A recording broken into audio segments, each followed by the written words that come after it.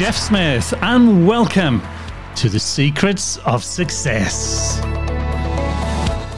Throughout my life, I've been fascinated by one single question, and it's how do successful people become successful? What is it that makes that big difference in our lives? Over the last 40 years, I've interviewed rich people, famous people, and many millionaires to find out their secrets of success and to share them here with you. Of course, success is not always measured in money, and in these programs, I'm looking at many different success stories from people in all walks of life. I want to find out what makes them tick, how they overcame adversity when times got tough, and I want to extract those magical nuggets of wisdom so that you too can implement the secrets of success into your own life. In this episode, I'm talking with Steve Mellor. Steve realized his potential as a world-class athlete when ranked in the top 50 world backstroke swimmers and became a member of the British senior team at international events. He then spent a decade as an elite-level swimming coach in the United States university system, coaching swimmers to national and international prominence. And his final act was that of being the man behind Louisiana State University's first ever American Olympic swimmer, Brooks Curry, who went on to win Olympic gold with Team USA at the 2020 Games. Steve turned his passion for optimizing individual performance into founding his own company and went on to host Career Competitor podcast, interviewing athletes and established competitors to discuss how they optimize their competitive characteristics to reach the dizzy heights in their careers. But that's not all.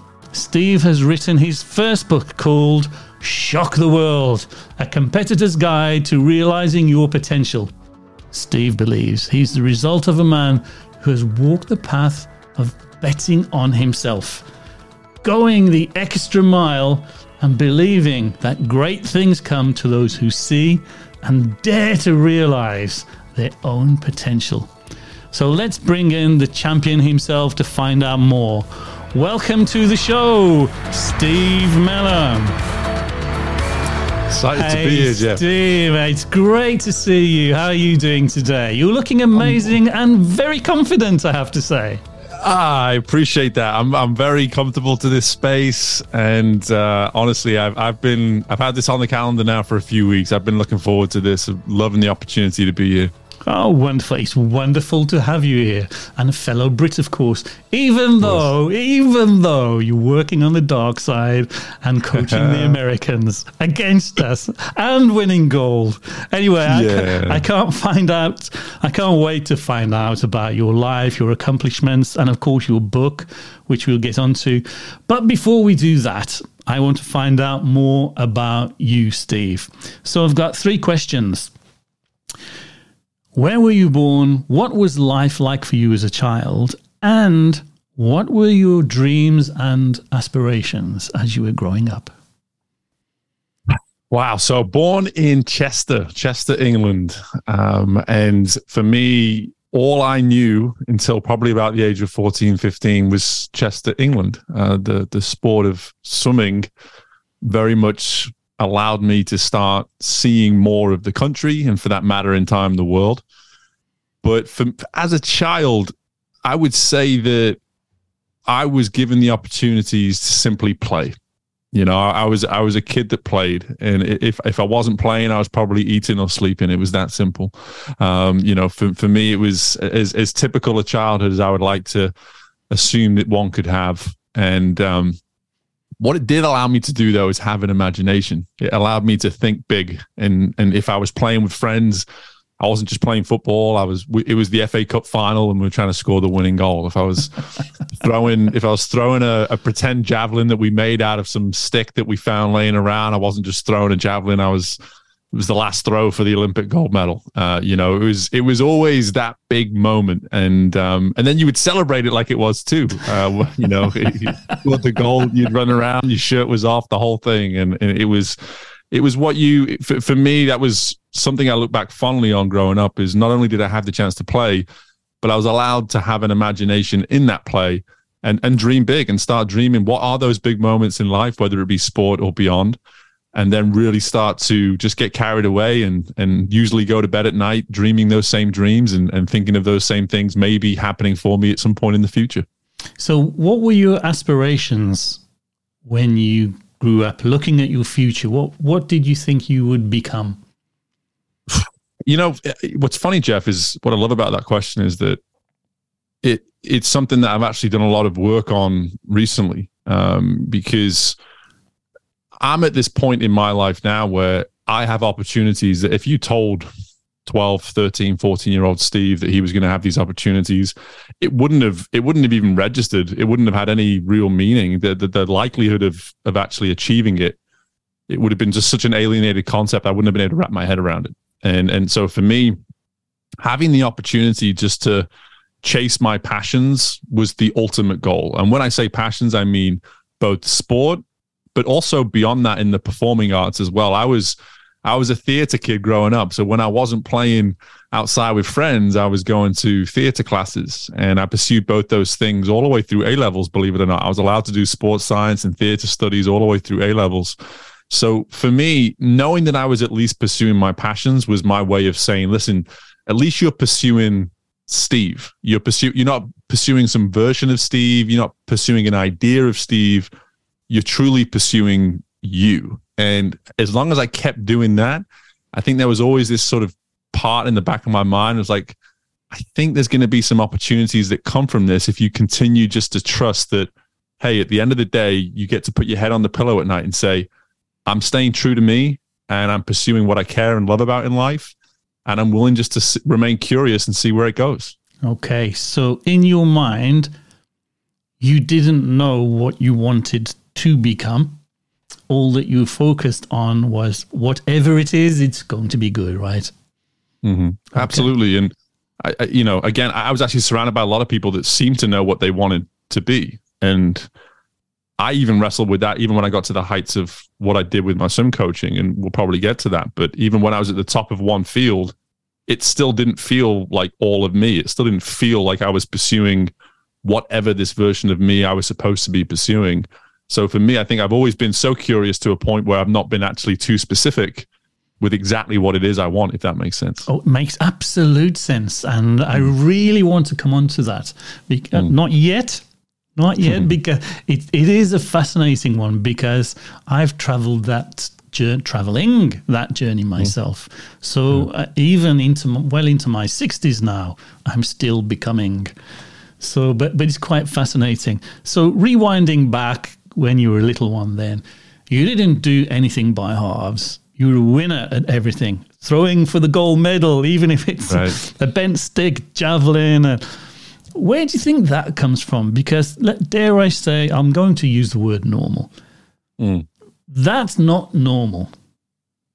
It isn't. Mm-hmm. So the other kids you were playing with, were they the same, or did they just copy you, or were you the different one?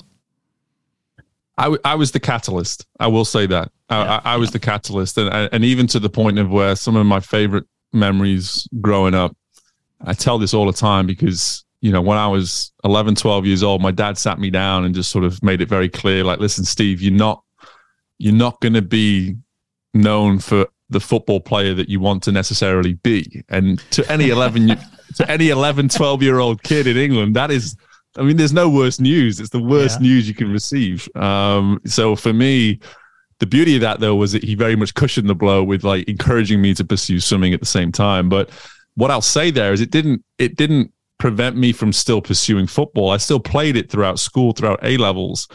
And I remained a catalyst for others to actually go on and keep going with the sport and to actually reach levels higher than myself in areas where I didn't have the same amount of talent. And what I would do is we would play games, and then I would actually relive the goals on the van ride back to school, and I would do my own little commentary of the ball coming in and someone heading the ball and going in the goal, and I do the commentary as if I was Des Lynam back in the day and all this kind of thing. And so for me, it was okay. Like, listen, we can just go to a game and play and score goals and maybe even win, or we can find ways to acknowledge that not only did we win, but we had fun, and that we were all performing at a high level, and that we can all take something away that we can remember. And it was always, how can I take something that is normal and add something to it, be a spark, be a catalyst, and say, okay, this isn't only worth enjoying, but it's something we can actually remember and maybe even take pride in, for that matter. Yeah.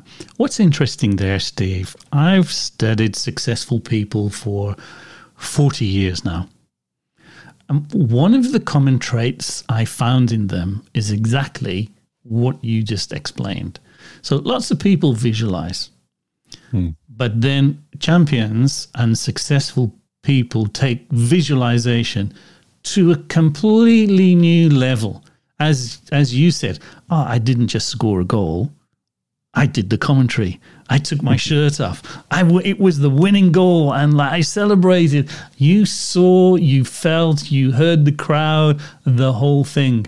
And that's one common thing that I find with successful people. So I just wanted to drop that in there. I appreciate it. However, before we go on, I need to unpick this accent of yours.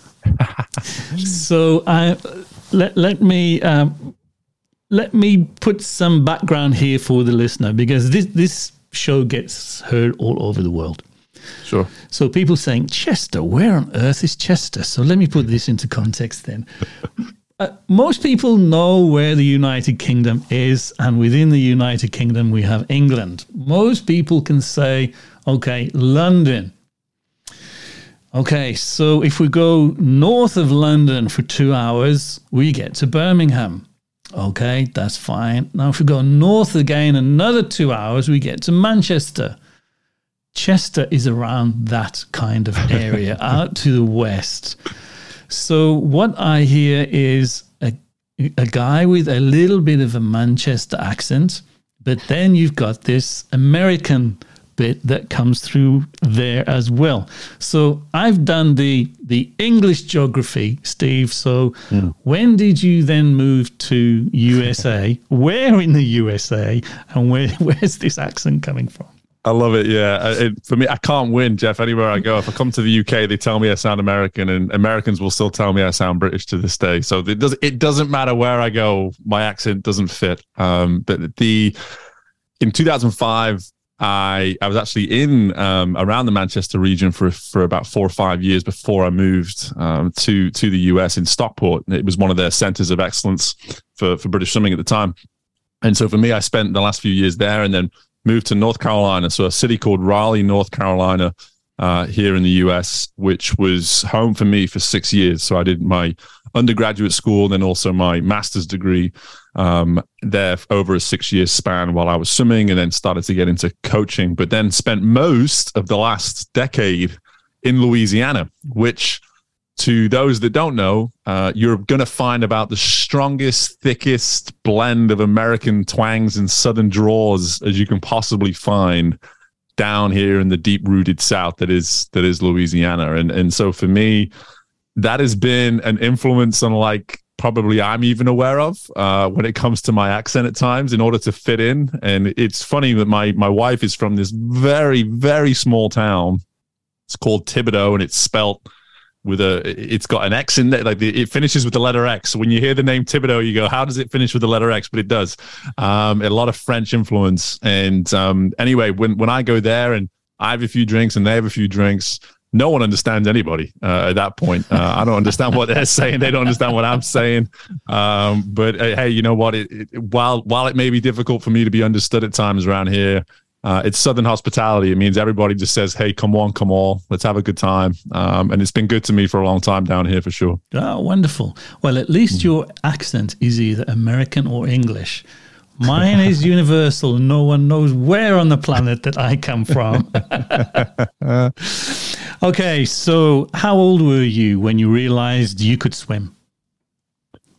So I was about, 6 or 7 years old now, probably, I would say. And I only got into it because I had an older sister, 2 years older than me. It's just the two of us. And she was getting good at it. And young brother Steve didn't like the fact that older sister was better than him at something. She was better than me a lot at that age. She was a real tomboy, my sister at the time growing up.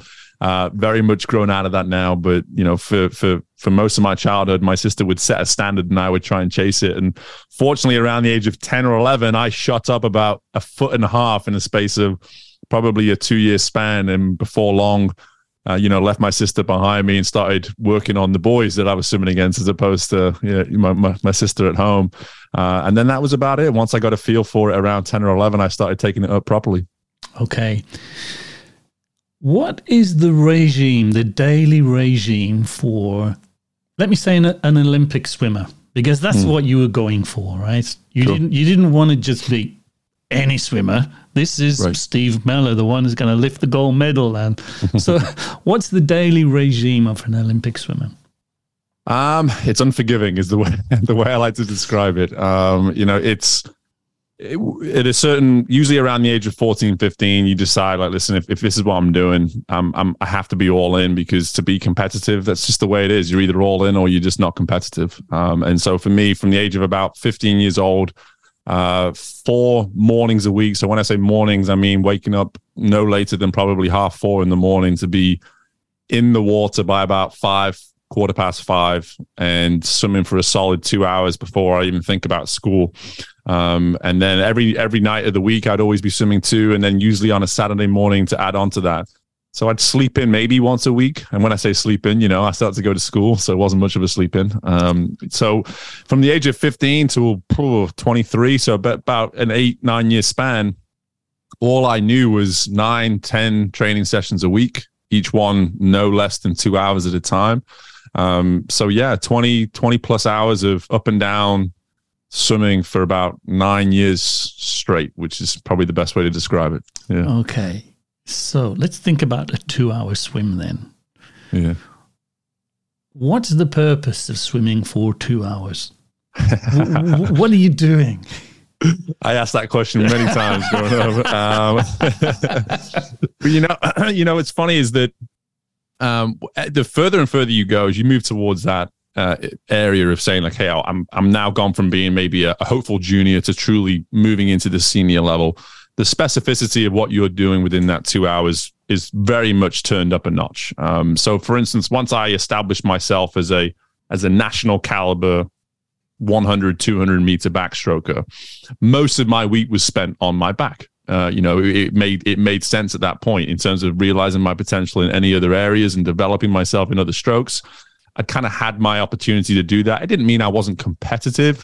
It just meant that the ceiling for myself as a backstroker was significantly greater.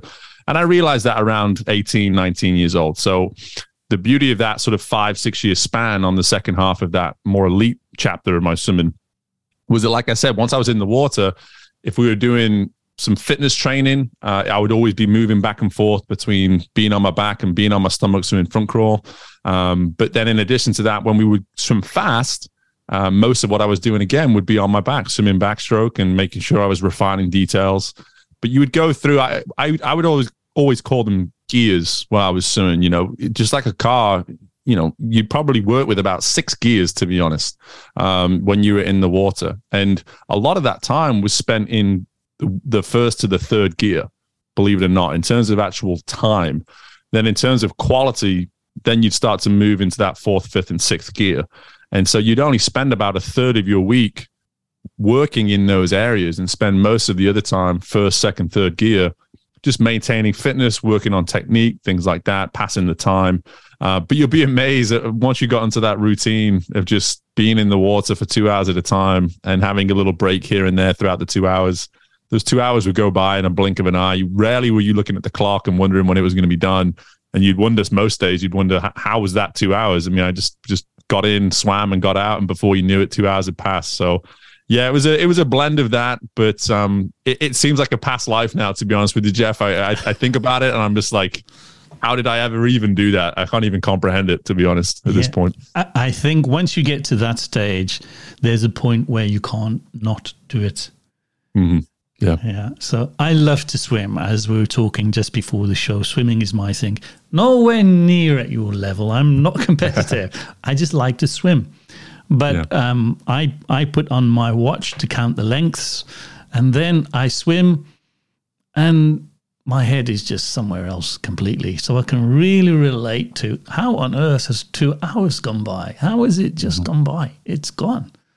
I haven't got to that stage with my running yet. I hate running. I just can't escape it. You can't escape it. Yeah. I just like what running does for me. But I do love swimming. Okay, so what is the mindset, do you think, of a champion, and how is that different from others? You know, I've been studying this so much longer than I would give myself credit for, I think. And that's been the beauty of moving into this world that I'm in now outside of sport, is I spent a lot of the past year to 18 months of building my business thinking about, you know, when did I first start really coaching, like really coaching? But at the same time, when did I start detecting what it means to be the best at something? And for me, the way I've started describing it is that a champion is always willing to wonder, hey, what if I just try? What if I just consider the reason to do something as opposed to consider the reason not to do something? And I think there's a beauty in that, in the sense of that almost, I don't want to use the word blind because it shows almost like an ignorance, but that optimism, that absolutely all-encompassing optimism to always assume that no matter what is put in front of you, if you can just look at the situation, look at the opportunity and say, yeah, but what if? What if I can actually deliver? What if I can actually overcome? What if I can actually do what is required to become what it is I believe I can become? Because the majority of the world will look at a situation and say, yeah, but what if it doesn't work? So they'll take those same 2 words, but they'll go the other way with them.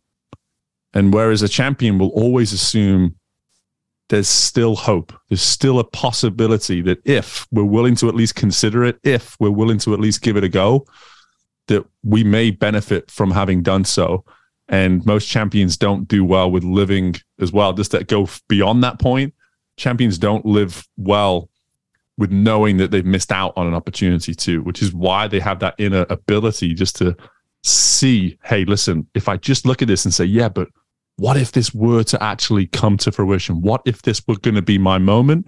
I don't want to look back and wish I'd considered it when I could just go ahead and consider it today. And they're willing to fail, to try. Exactly. Because if you don't do it, how do you know? Right. And the fear of failing, I think, has killed more dreams than actually trying.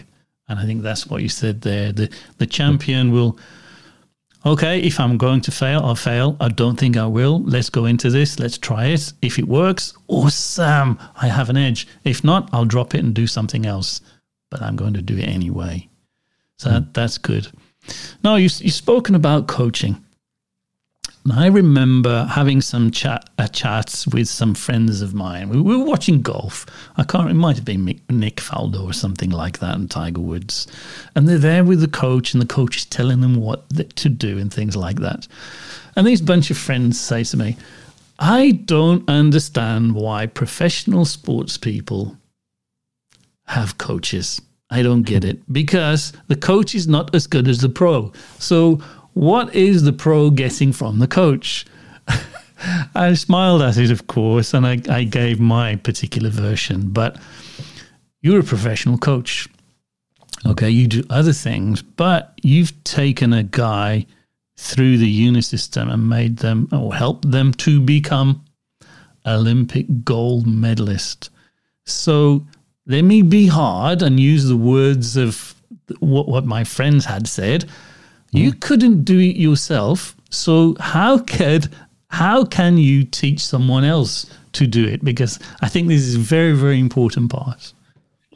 Very much so. For me, the moment I got into swim coaching, specifically swim coaching, I learned, and I'm very blessed to have this ability to sort of perceive situations the way I do, but I learned very quickly that I wasn't coaching me. I was coaching hundreds and hundreds of other people that had a variety of different abilities and talents and approaches to what they did, but not a single one of them was me. And the sooner I was able to get my head around that, the more effective I could be as a coach. And I think a lot of the times when a former athlete especially, because that's the thing here too, is that sometimes you'll see, say in the sport of golf, a lot of very unfamiliar figures who are coaching professional golfers. Rarely will you see in that particular sport a former player coaching, at least in the public aspect. Maybe they do it privately, and it's the same goes for tennis. And it is quite similar as well in the sport of swimming. And you'll notice there in all those situations, individual sports where one person is having to make their decisions in terms of what they do each and every day. And so for me, when I first started coaching and I was able to wrap my head around that, listen, these are all different individuals with different needs and different expectations, then suddenly now you're able to see what they are unable to see about themselves, because you are treating them for the specific individual that they are. And as individuals, we don't do very well at that. We're too busy comparing ourselves to others. So when we're busy doing that, we need a coach to be able to almost shut us down and say, listen, focus here. Focus you on you first. Stay in your lane, stay around your tee box, stay on your tennis court, whatever it is. Focus on you, because you're so distracted by your competition. You're so distracted by what's going on around you, or you're comparing yourself, which is even worse, to what's going on around you, that you're not actually focusing on what you need to do to get better. And that's what the best coaches do. And that is completely detached from one's ability to either do that sport at a high level or whatever it might be. That is a human ability. That is not a swimming ability. That is a human ability. And I think that's the thing that people miss most, is like they're focused on the skill and they're forgetting that there's a human being behind the skill. And that so often at the elite level, coaches are coaching the human. They're not coaching the skill or the athlete, so to speak. It's all about those details of the human at that point. Fascinating. How then does let's stay with the swimmer. How does the swimmer become and continue to be a better swimmer? Well, that is where I personally thrived in the world of swim coaching, was that notion of achieving something, recognizing progress, and then immediately revisiting the discussion of how do we now build upon that. And the beauty of that was that I loved meeting people in spaces where I would ask, what does that performance mean to you? How do you assess that performance, for instance? How would you maybe assess how best to build upon that, or areas within that performance, even though it went well, that you felt you could still do better?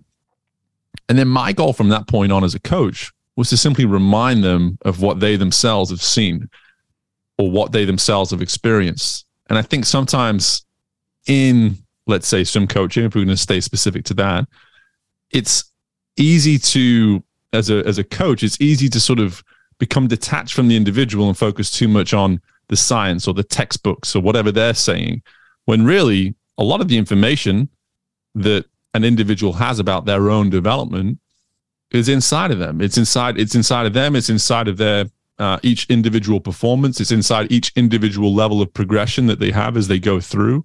And so for me, I would never ask of an athlete what they themselves had already asked of themselves. They'd already told me in some way, shape, or form, like, this is what I want to achieve. These are the areas that I need to work on. So my goal as a coach is just to hold them accountable to those things. The problem is, more often than not, is that we as human beings, when we identify our flaws and then someone actually holds us accountable to them, we don't want to hear it. We don't want to hear that at that point. It's like, I know that's what I said. I know that's what I said, but I don't need you telling me right now. It's just like, but that's my job. My job is to literally remind you of these things that you yourself have identified. And that is why the world of coaching has now flowed into the business space so much, because it's been lacking in that area for so long. But like I said, I used to thrive in that area, and sometimes I'd have fun with it and remind people what they said. But sometimes I needed a more, head on the shoulder, private moment where I'd have to sit down and remind someone, hey, they've gotten off course, and let's be mindful of where we were trying to go in the first place. Okay. What about Steve? How did you deal with self-doubt? At times, not well. Is the best way to answer that question. At times, not well. And so for me, when I look through my journey, my life has been, I would say I'd have to separate my life in two very significant chapters. One was the athlete, and then the other was the post-athlete. And I won't even say coach, I'll just say post-athlete, because the pursuit of what I was trying to achieve as an athlete, I had blinkers on. I was so narrow-sighted, everything forwards. So whenever so much as a tiny little thing would go wrong, it was so difficult to recover, because you felt like you were in so much control, because you're not letting much into this world. And suddenly now you notice this little chink in your armor. And for me personally, I wouldn't handle those moments well. Those things came up for me at times where I would have not wanted them to, let's be honest. And the beauty of the second chapter of my life is how much I've opened that what was once a narrow road, how I've really just allowed it to completely open up and become almost immerse myself into the notion that things will go wrong and that there will be many, many things that we cannot control. And the irony of that is that in taking control of that very mindset, I've come to discover that self-doubt is really not much of an issue at that point. It's something that comes up, but because you've done the work on embracing adversity, understanding that when push comes to shove, there's actually a lot less that you have control over than you would like, you suddenly find yourself very agile, very maneuverable, someone that can respond and pivot at a moment's notice. And we saw that during COVID, right? I mean, I hate to bring things back to COVID because people like to sort of like look over that part, but people were living very narrow-minded, straight, eyes dead ahead lives. And COVID came along and just put a roadblock up and said, what have you got now? And people panicked, people struggled, and they weren't ready for that. And I think that's probably one of the easiest ways I can explain that, to make it a little bit relatable to everybody listening. Sure. And we're not that far out of COVID either. So there's still quite a few people stuck on that roadblock. I want to move out of swimming now, but I want to bring forward the lessons that you learned as a top swimmer and all of the things we've just talked about that, and talk about being successful in general. So there'll be people listening to the show now, Steve, who say, well, I'm working on this project, whatever it might be, and I'm lost, or I've hit a roadblock, or they fall off their goal. Or how can we take the lessons that you've learned in your fabulous career as a swimmer, miraculous career as a coach in getting an Olympic gold medalist, and apply it to people who want to be more successful in their lives, whatever their chosen field of adventure? Yeah, this is something that it's not going away anytime soon. It's an everyday, ever-present factor, and it's what I enjoy about the work that I do today, is that I work with these established business folk who 20, 25, in some cases 40 plus years in their space experience, and still they get moments where they're stuck and they don't know how to move forwards. I like to get out of a lot of the time we can be quite guilty of being vague with where it is we're trying to go, with what it is we're trying to accomplish. And we're working on ideas of success as opposed to truly defining, hey, this is where I plan to go. This is exactly where I plan to go. When you become very specific and precise, you'll be amazed how fewer distractions there suddenly are. You'll be amazed how fewer versions and examples of noise there are surrounding you. You can suddenly now get way more specific about what that next step is. And that, for me, that ability to get more specific, definitive about the ultimate goal, where you're truly trying to go. For someone just to say, for example, I want to be successful. I'm sorry, but that doesn't mean anything. It means it has zero definition. If you tell me what you want to be successful in and when you want to be successful by, now we're getting a little bit more definitive, and we can explore and we can zoom in more and more and more on that over time. But that ability to get more specific, suddenly now we see a true roadmap of where we're trying to go. And we now start to go from maybe an absolute wealth of possibilities and options of what our next step can be, and being overwhelmed by indecisiveness and not knowing where to go, to suddenly saying, hey, I've only got 2 options in front of me. And now I get to pick one or the other. And to my point earlier, I have a choice. Whichever one I pick, I have to live with.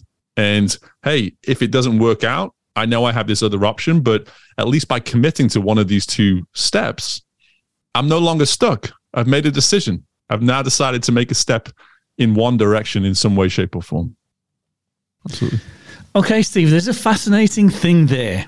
You talk about specificity. Tell me what you want. Just being successful is not enough. It isn't. Excuse me. Excuse me. So what I get quite frequently, people say to me, how do I become more successful? I say, well, what do you want? I want more money. And I say, okay, I'll take a $1 bill out of my pocket. I go, there you are. And they go, no, I want more than that. I said, but you were not specific. You asked for more money. I gave you more money. So you understand what I'm saying here, Steve, right? Sure. I'm going to pass this to you to explain more about what specificity means in the mind of a champion, a successful business person, or anyone who wants to be more successful. Yeah, for me, there's such a need to sit down before really going in pursuit of this notion of success, and just getting a feel of what does this mean to you first. So let's whittle down firstly what you can maybe identify and establish as a version of success. But I always love asking the poignant question of, okay, well, what will achieving this mean to you? And someone says, oh, it'll make me really happy. Okay. Like, again, we're staying in that very, very big world of vagueness at that point, So I want to give that example of the athlete that I coached to Olympic gold. Yeah. When we first sat down and he told me, I think I would like to try to train for the Olympic Games in 2020. And I said, I would like. Exactly. So there was a lot of wishy-washy, second guessing, wishy-washy. I was like, well, let's try that sentence again. What do you want to actually achieve? And then in a moment, he immediately said, I want to go to the Olympic Games in 2020 as a member of the US team. And I said, now that is a statement that we can train towards. That is a statement that we can train towards. And then I asked, do you understand what's going to be required to do that? Now, I won't share his answer, but what I will say is that he had an answer. He had a response. And for me, at that point, at that juncture, Jeff, that was enough. The fact that he had actually thought it through and had a version of a response that shed light on the fact that he had given this some thought and that he was willing to consider what was required was enough for me as the person that was going to be very much leading the charge with him in this whole process, to get excited, to truly want to immerse myself in this, which is a second part to this too. I want to just make this clear. is that if you're going to go and achieve success, once you establish a little bit more of a specific element of what that success looks like, and you wrap your head around what's going to be required to do it, ask yourself, who am I taking with me? Who am I taking with me? Because to your point with the professional golfers and to the story that I just provided, you're not doing it alone. And more often than not, if we don't have this type of dialogue or this type of back and forth with someone before we start, then we become reactive in our process. So we go to someone like you and we say, Jeff, help, I want more money and it's not working. Everything I'm doing is not working. Well, now we're in a space of reactivity at that point, and that's not helpful to anybody. If we actually sit down before the process and say, not only do I understand what's going to be required of me, but I know that with this individual or maybe with this group of individuals around me, not only will they hold me accountable to it, but I'm going to bring enough to the table for them to want to hold me accountable.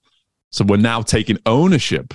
So that specificity, we've gone from just saying, I want to be successful, to identifying the success, to understanding what's required for the success, and now knowing what community we need to immerse ourselves within in order to reach that success as well. I'm going to add something there, Steve. Please. One thing that I always ask as well is say, okay, this is what I want. And then you very rightly add, okay, do you know what you need to do to get what you want? Which is great. Mm. My third one, are you willing to pay the price? Mm. Because people go, oh, yeah, I want the nice house. I want the nice car. I want to fly the helicopter. I want this wonderful life. And, okay, are you willing to pay the price to get that? Because the price of success is paid in full and in advance. Mm-hmm. You know, and most people are not willing. I'm not saying most people. That would be unfair.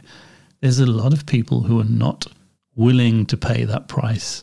So if you want to go to the Olympics and win gold, then a 2-hour swim every day in the pool is like chicken feed, I would guess, right? Absolutely. You're going to need to do more than that, because the Michael Phelps of this world and all the other champions, I mean, what are they doing? What does their regime look like when you're at that top of the world level? What's their regime? Yeah, I mean, I couldn't. I probably need a whole nother podcast to go into the details of what their regime looks like. But what your point brings up, Jeff, is something that I work on with clients today. But it's funny, when I first started my business, I started to come up with terminology and words that I would use with my clients that I was pulling from my time as a sim coach, but I'd never really given a name. I'd never defined it. And something for me that for years I had operated with was minimum standards. I call these minimum standards. And people hear that and they go, you're talking about the bare minimum. I'm like, no, that's absolutely not what I'm talking about, because the bare minimum is what you just said, like showing up to the pool and swimming for 2 hours a day. To this day, I could show up and do that. It would be ugly and it would be painful for me in a lot of different areas, but I could still do that. And if that's the box that I have to tick every day to say that I'm going to be an Olympic gold medalist, all right, I'm doing it. But so that's not what I'm saying here. What I'm saying is that based on the goal, what is the minimum requirement of you to have even a chance? And that's the key here, not to guarantee success, just have a chance at success. And to wrap your head around that, not only am I going to hold myself accountable to a minimum requirement, but I'm going to do it without a guarantee as well. Do you understand how difficult that is to wrap one's head around? And that's where you have to get to in this space of being a champion, is not only showing up and hitting these minimum standards, but immersing yourself in it, knowing that you may still not get the return on that investment that you set out to get in the first place. Wonderful. I love that. Okay, Steve Mellor, you've written a book. It is called Shock the World, with an exclamation mark at the end. A competitor's guide to realizing your potential. So this is now the time to talk about this book. So here we go. Why is now the time to write it? Who is it for? And big one now, Why did you think you were the person to write this book? Now is the time. Because coming off the back of the story with my athlete, funnily enough, is that when literally in that meeting that I just allowed you to be privy to, that first time we ever spoke, off the back of it, once we had our back and forth for the better part of 30, 45 minutes, and then said, listen, if we pull this off, we'll be shocking the world. There's no doubt about it. And that was where the book in many ways was born, but that's where our story was born. You know, we held that mantra, if you will, of shock the world throughout the 2-year process towards achieving the goal. It was a really cool thing because every time we hit some element of a milestone, there was just these private moments where we could just acknowledge, hey, shock the world. And it was just a recognition by saying those three words, we were literally acknowledging that we were on course to what we were trying to do. And so in terms of who the book is for, it is for anyone. It is for anyone with the competitive drive to realize their potential. And that first part is really important. It's not for just someone to realize their potential, because by reading this book, I cannot be the stimulus for you to want to realize your potential. I say that to everyone who's picked it up. If you have a fire within you, even if it's just a tiny little spark of interest, competitive desire to actually see what you're capable of, or realize, more importantly, what you're capable of, then this is the book for you. And I think we are in a time right now, Jeff, where people have never been more curious about what that looks like. But what does it mean for me to actually realize my potential? Because I'm interested, I'm curious, the notion seems attractive to me, but for whatever reason, I can't get off the starting line. And that's what this book is. It's the starting line that you need to get off, get going, and start to see some progress towards that. Now, why am I the one to do this? This was the beauty of writing the book, Jeff, honestly. So it started out as this, coming off this story with my athlete.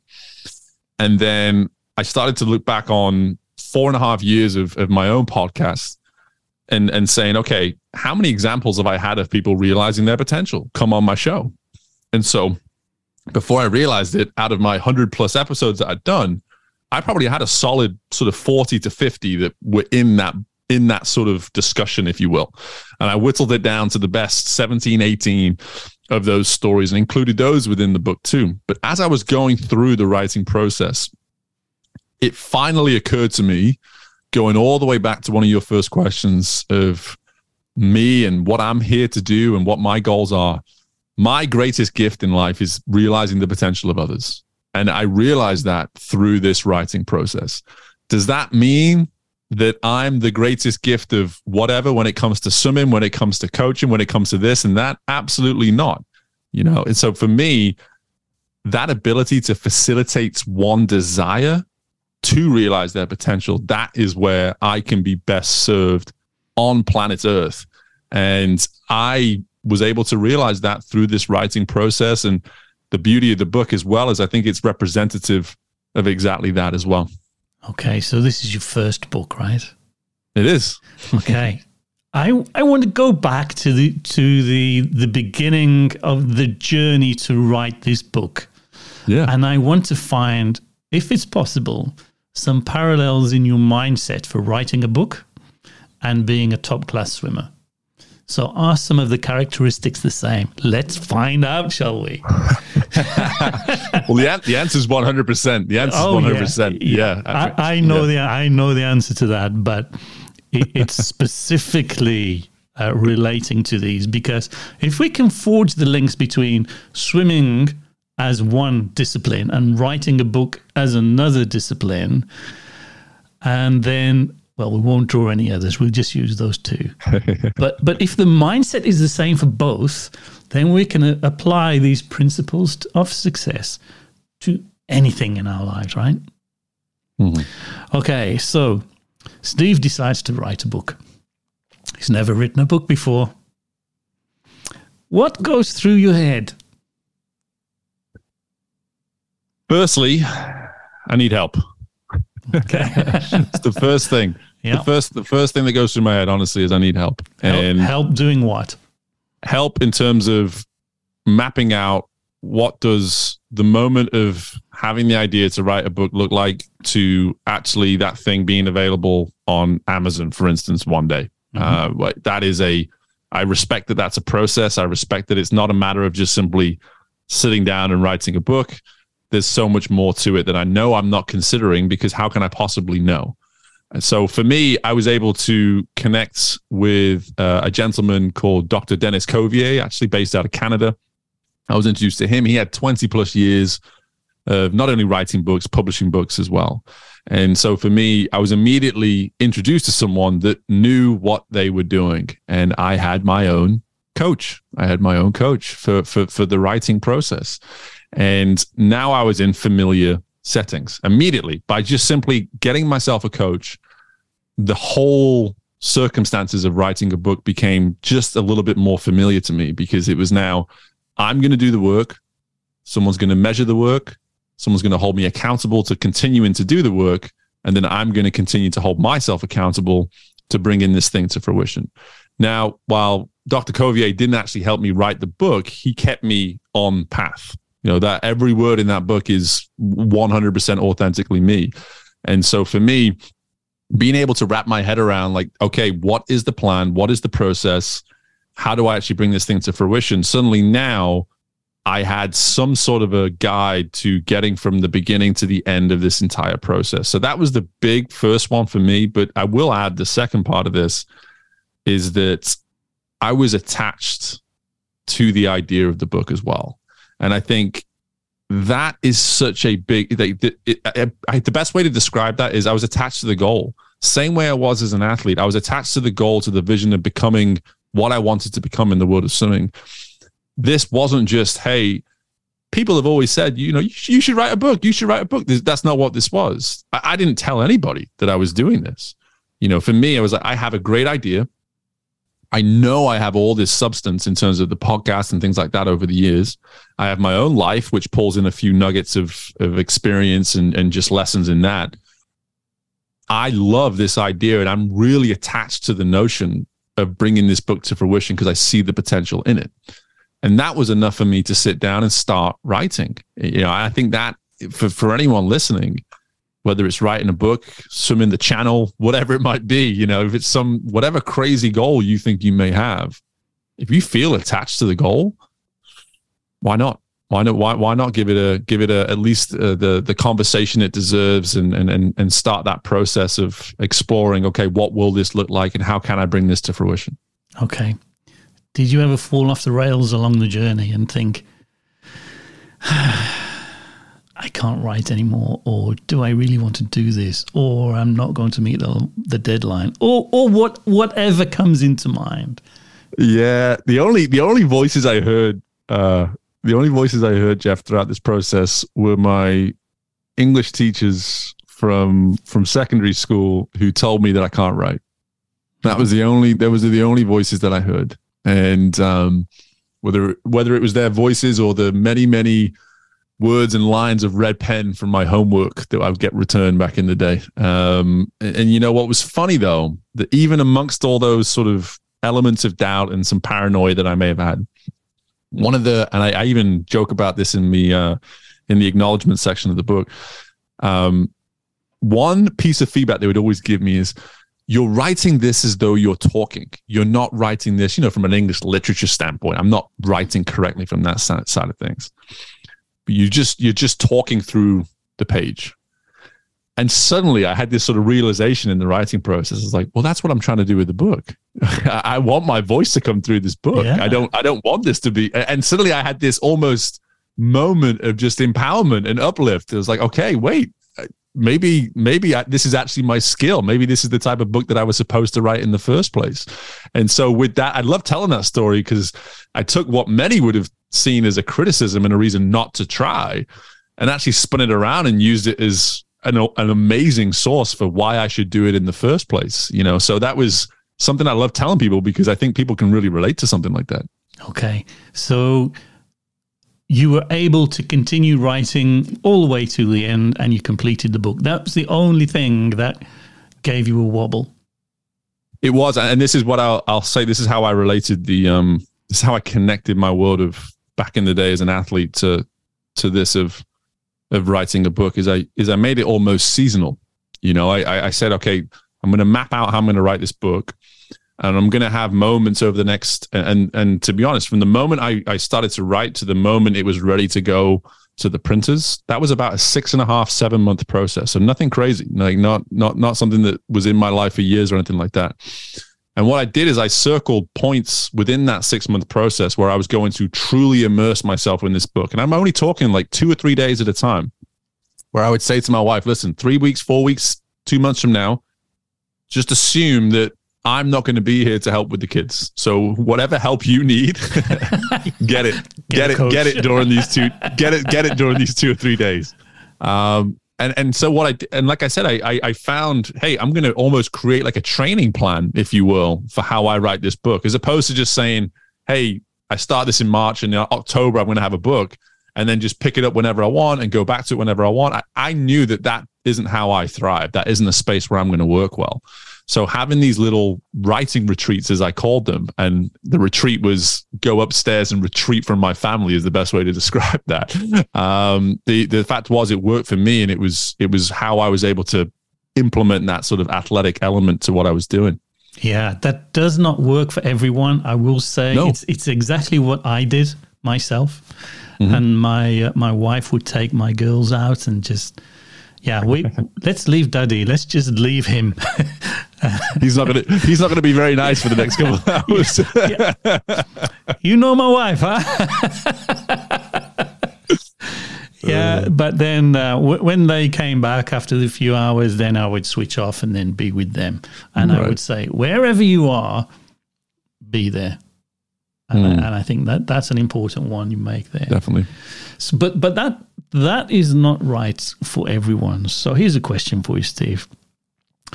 Why do you think people struggle to find the resilience they need to follow their dreams, their goals, and their aspirations? Yeah, it might be my favorite question you've asked yet, simply because, again, going back to what I do I wouldn't even make this about what I do today. One of my favorite things when I was working in the swimming world was sitting down with a kid for the first time and noticing that they, to some extent, had given up on pursuing their potential. That they'd had enough hardships and enough reasons to not try. And my goal was to remind them why it was worth doing it. And so for me, being in that space for so long and working with some very, working with the majority of kids was 18 to 22-year-olds, so young adults that were in those formative years still. And for me, I said, okay, if I can get them to believe in themselves despite the result, this is going to form how they respond to similar situations down the road. So that was always how I looked at that. But what I would get to the heart of is, one, why they felt as though they didn't have the resiliency anymore to keep going. And then secondly, when was the last time that they thought about the goal that they once maybe had? Because sometimes the adversities and the discomfort, they pile up so much that all we think about is that. And we lose ourselves in this. And this is the point where I'm getting to, is the notion of authenticity, of the notion of knowing oneself. You know, that, again, going back to the example of 18 to 22-year-olds, they're still getting to know who it is they are. And why I'm working today with people in their 40s, 50s, in one case, 70s, to a certain extent, still establishing who it is they are, what it means to be authentic, and to love that version of themselves in the process too. So when resilience does come your way, or the need to be resilient comes your way, you're showing up as your truest self. You're showing up as your authentic self because you care for you love you, and you want what's best for you. So again, like going back to those athletes that I was working with, if I could get them just to reestablish that love and that connection for who it is they are, why it is they love what they do, or at least once love what they do, and maybe start to reconnect with some of those goals that they'd allowed to fall by the wayside because they'd handled and maybe not overcome too many adversities over many, many years. Well, if we can reconnect to that desire and we can reconnect to that love for ourselves, then in time we can start to really discuss the goals again, because we're going to get ourselves back on the straight and narrow, maybe build some momentum again, and maybe start to refocus. Hey, we can go after some of these goals that maybe we'd lost sight of at some point. So that desire to truly define who we are, why we love ourselves, and then why we love what it is we do, because then we're going to start to really immerse ourselves into that process despite any setbacks along the way. I have so many questions there, man. So many. I can't let you get away with that. So the first one that's really quite deep is finding out who we truly are. Okay, let's go with that one for starters then. That's quite deep. So how do we go about finding out who we truly are, and what does that mean?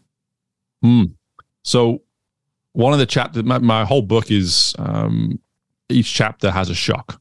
So it's, shock the self, shock the mindset, shock the approach, just kind of keeps going. Chapter 5 is shock the truth. And we as human beings, we're not fans of the truth. Let's put it that way. I think that's a nice way of putting it. We're not necessarily fans of the truth, but as the old saying goes, the truth will set you free. And while it may seem just like this thing that you see on the back of something sometime, and it's just a quote or whatever, there is so much value in that, in the sense that I got to a certain point in my life where I had ignored a lot of truths about myself. And it actually led to me going into depression for some time. And when I say some time, I mean a couple years, and lost myself in that process, didn't like myself in that process, all these sort of things. And the more and more I found the courage to sit down and get much more comfortable with truths about myself, suddenly I started to learn to love myself in that process as well. Suddenly I started to say, okay, you recognize that this is an area of yourself that is flawed. What do you want to do about it? And for me, when I encounter so many people in this day and age, or this time in my life, that as I go about doing what I do and networking and all this kind of thing, people will say to me like, oh, you're a very confident individual. And I push back. I go, well, it may come off as confidence because I spend a lot of private time thinking about what I can do better, what some of my, shortcomings and all this kind of thing. But what it is, it's a comfort of my truths. It's having comfort in who it is I am, what it is I bring to the table, and the reasons behind that too. And again, people call it their why and all that kind of thing. But for me, my reasons for why I show up and do what it is I do, who I do it with, how much I bring to the table, etc. So much of that is me becoming more and more comfortable with truthfully who I am, what it is I want, and what it is I'm willing to do about it in the process too. And I think we learn to love ourselves when we start to immerse ourselves in some of those truths. It's interesting you talking about love ourselves, because I've done a few podcasts with people and I've heard the term self-loathing quite a lot. So if I may, I want to probe with you a little bit more. You don't have to say this about you. You can if you wish, of course. But you said, I was unwilling to recognize some truths about myself. So you went into denial. Mm-hmm. So we can be generic here or we can talk about you. It's your choice. But what kind of things are you talking about when you say, I didn't want to admit these truths about myself? Yeah, I'm happy to keep it on myself, because I think this is how we learn is when we speak about our own experiences. So for me, the way I treated myself first and foremost. So when I came from a background in sport, there was really only one way I could treat myself in order to be successful, and that was being all in and taking everything seriously and respecting what it was I had to do. And then when I left that and I no longer had the almost clear-cut examples of what I should and should not be doing, well, then I was in the real world, as you would say, and there's so many opportunities and so many desires and things that you can follow and whatever it may be.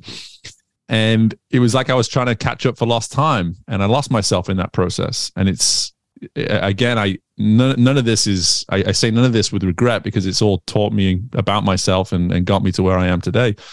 But how I was treating myself prevented me from treating anyone the way I was capable of treating them. And I think this is why I like to use this notion of loving oneself, because if you want to truly love those around you and give yourself, the best way you can love those around you is by giving your best self to them. And that's hard for people to get their head around sometimes, is that we like to serve, we like to just give ourselves and be available and do for others, et cetera, et cetera. But one of the best ways that we can actually, or the best way that we can actually be of use and be of support to others, is by giving our best self to them each and every time. And that was the biggest truth that I hit first and foremost. And it's where my self-loathing, to use that term, I mean, I loathed myself. I cannot be any clearer about that. I would wake up and look in the mirror and just hate the guy looking back at me for a number of months, and it probably turned into a year or so. And that was because, one, I wasn't treating myself well. Two, I therefore knew that I couldn't possibly be treating others around me well, and there was evidence of that. And then three, because of that, I felt lost. I felt incredibly lost. I didn't have direction, purpose, anything like that. So again, that ability for one to start by treating themselves well and being okay with prioritizing ourselves, and that's a big one.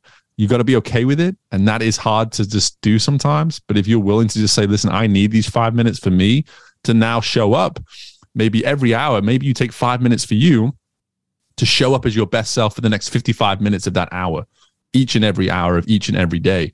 Maybe that could be the way you start something like this.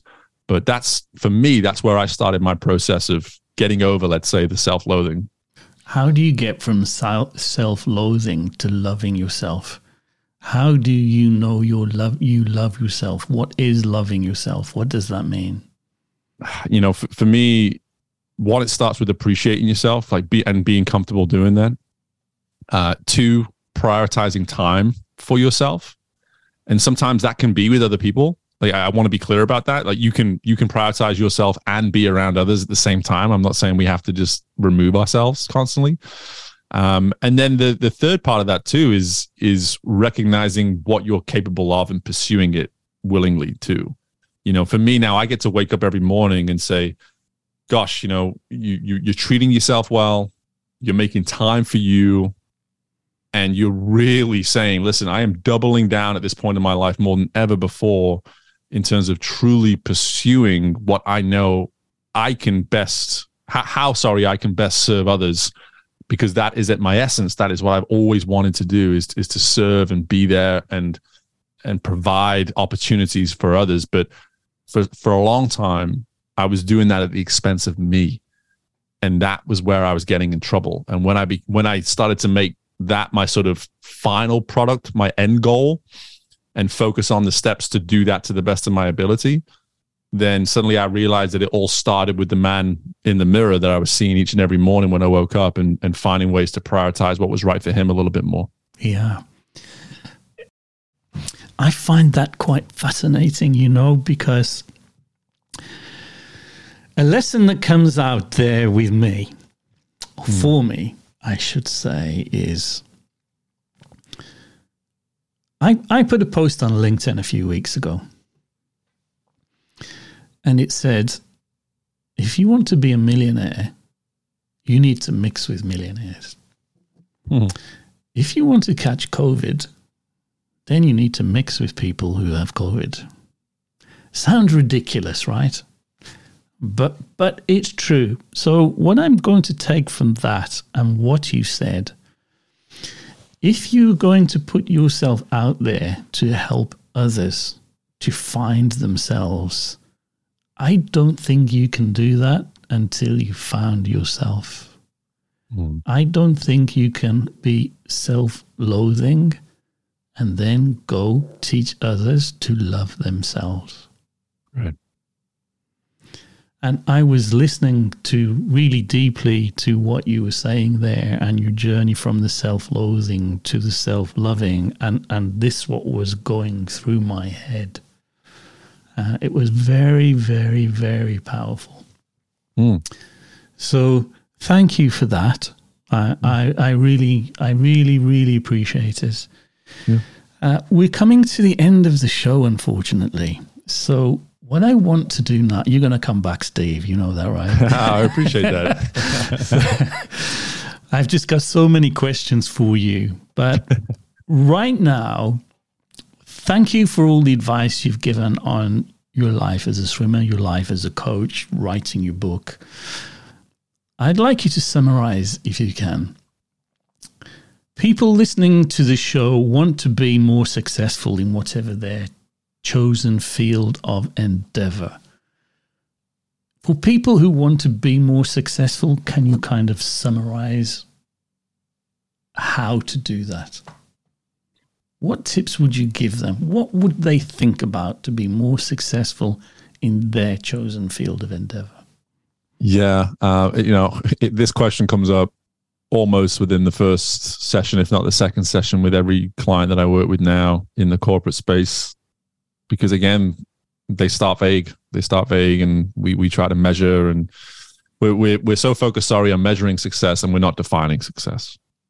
And I think that some may hear that and not notice a difference, but there's a massive difference. I was going to ask you, what's the difference between the two? There's a massive difference. Yeah. And so for me, the measuring of success, how can we possibly measure something that cannot be defined? That is how I like to sum it up, because for me, it goes back to that example that I gave before of an athlete without a coach being too busy measuring themselves against others and forgetting, well, wasn't there something specifically that you wanted to achieve, you, the individual? So why are you so busy comparing what you're doing with others? And this notion, especially today, I mean, every day you go on your social medias, your LinkedIn, whatever it is, and if you could be having a great day and you see someone in your field who, based on their social media post, is having a better day.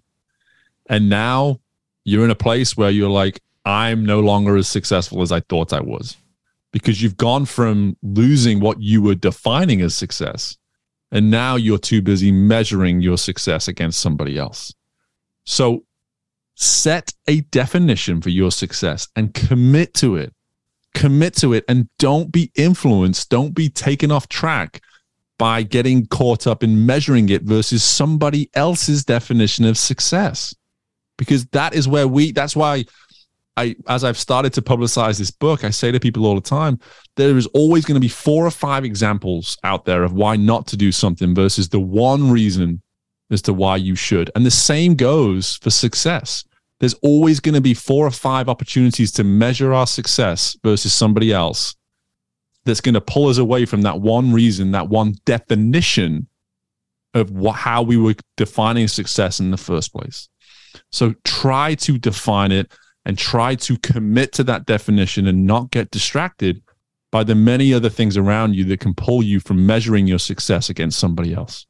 So there we go. You cannot measure it until you first defined it. Love that. Steve, man, I've got a really important question for you now. This is the question that I ask every guest who comes on to the show. Are you ready? I'm ready. Steve Mellor, what is the most important thing you've ever learned in your life? That I know how to be a phenomenal husband and father. That for me has taught me more in the last 4 years of my life than anything has ever taught me. And the reason I use that as an example is because I've spent, up to the point of becoming a husband and then becoming a father, I spent this time trying to better understand me and learn to love me. And now I've come to realize that my roles in life each and every day start with how I show up as a husband and a father. Going back to defining success, that's how I define success. I define success in how I show up as a father and as a husband each and every day. And that has taught me more about myself than anything, any adversities, any issues up until this moment, up until these last 4 years of my life. And being able to know that that's how I define success allows me to be able to measure each and every day exactly how it is I show up. Wonderful. I love it. Now, Steve, there will be people listening that will be saying, hey, I want to buy Shock the World by Steve Mellor, or I want to speak to you about the coach, or some other things. So how do we get in touch with you to speak with you, to hire you as a coach, and to buy your book? Yeah, absolutely. To buy the book, real simple. I've only put it on Amazon at this point. So any country that has Amazon, it's available in. So Shock the World, just type that in and it should come up, or you can just type my name in and it should come up. But in terms of reaching out to me, I do have a website, which is my business, careercompetitor.com. But I always tell people I would much rather be doing exactly what you and I are doing right now, Jeff. So just email me directly, steve@careercompetitor.com, steve@careercompetitor.com. If you do that, I'll email you back in 24 hours, I promise, and we'll set up a time to chat and we can go into whatever it is you'd like to talk about. So I encourage everybody to reach out direct. Well, I don't have your book yet. Shocking, huh? Well, that's the goal. The goal before the next time I come on, that'll be the only expectation. I've just come back from vacation, so I've just got my house in order. So soon as this show finishes, I'll go back. I'll go on and get your book ordered and done. Have you done an Audible version yet? I have not, no, and I've been massively encouraged to do so. So I'm going to make that top of my list in the first quarter of 2023 to sit down and do that. The first quarter. That's not very specific, Steve. See, I've got the benefit of him on video. I'm teaching you well. That's all that matters. Leaning back and clapping and laughing. Okay, I'm going to come back to you at some point because specificity, that's my thing. Having written 7 books and stuff, I know all what you're talking about is good stuff. So it's been phenomenal. Unfortunately, that is it for today. Steve Mellor, you've been truly amazing. Thank you so much for being on the show and sharing your insights with us. Thank you, Jeff. You've been great. Well, that's it for today. Thank you for listening to The Secrets of Success. I hope the show has helped to ignite your passion, to be a catalyst for action, and giving you the fuel you need to realize your dreams. If you've enjoyed the show, please hit the like button. Please leave a review, and perhaps more importantly, share the show with just one person. Share it, because it really does make a huge difference, because without you, we can't succeed.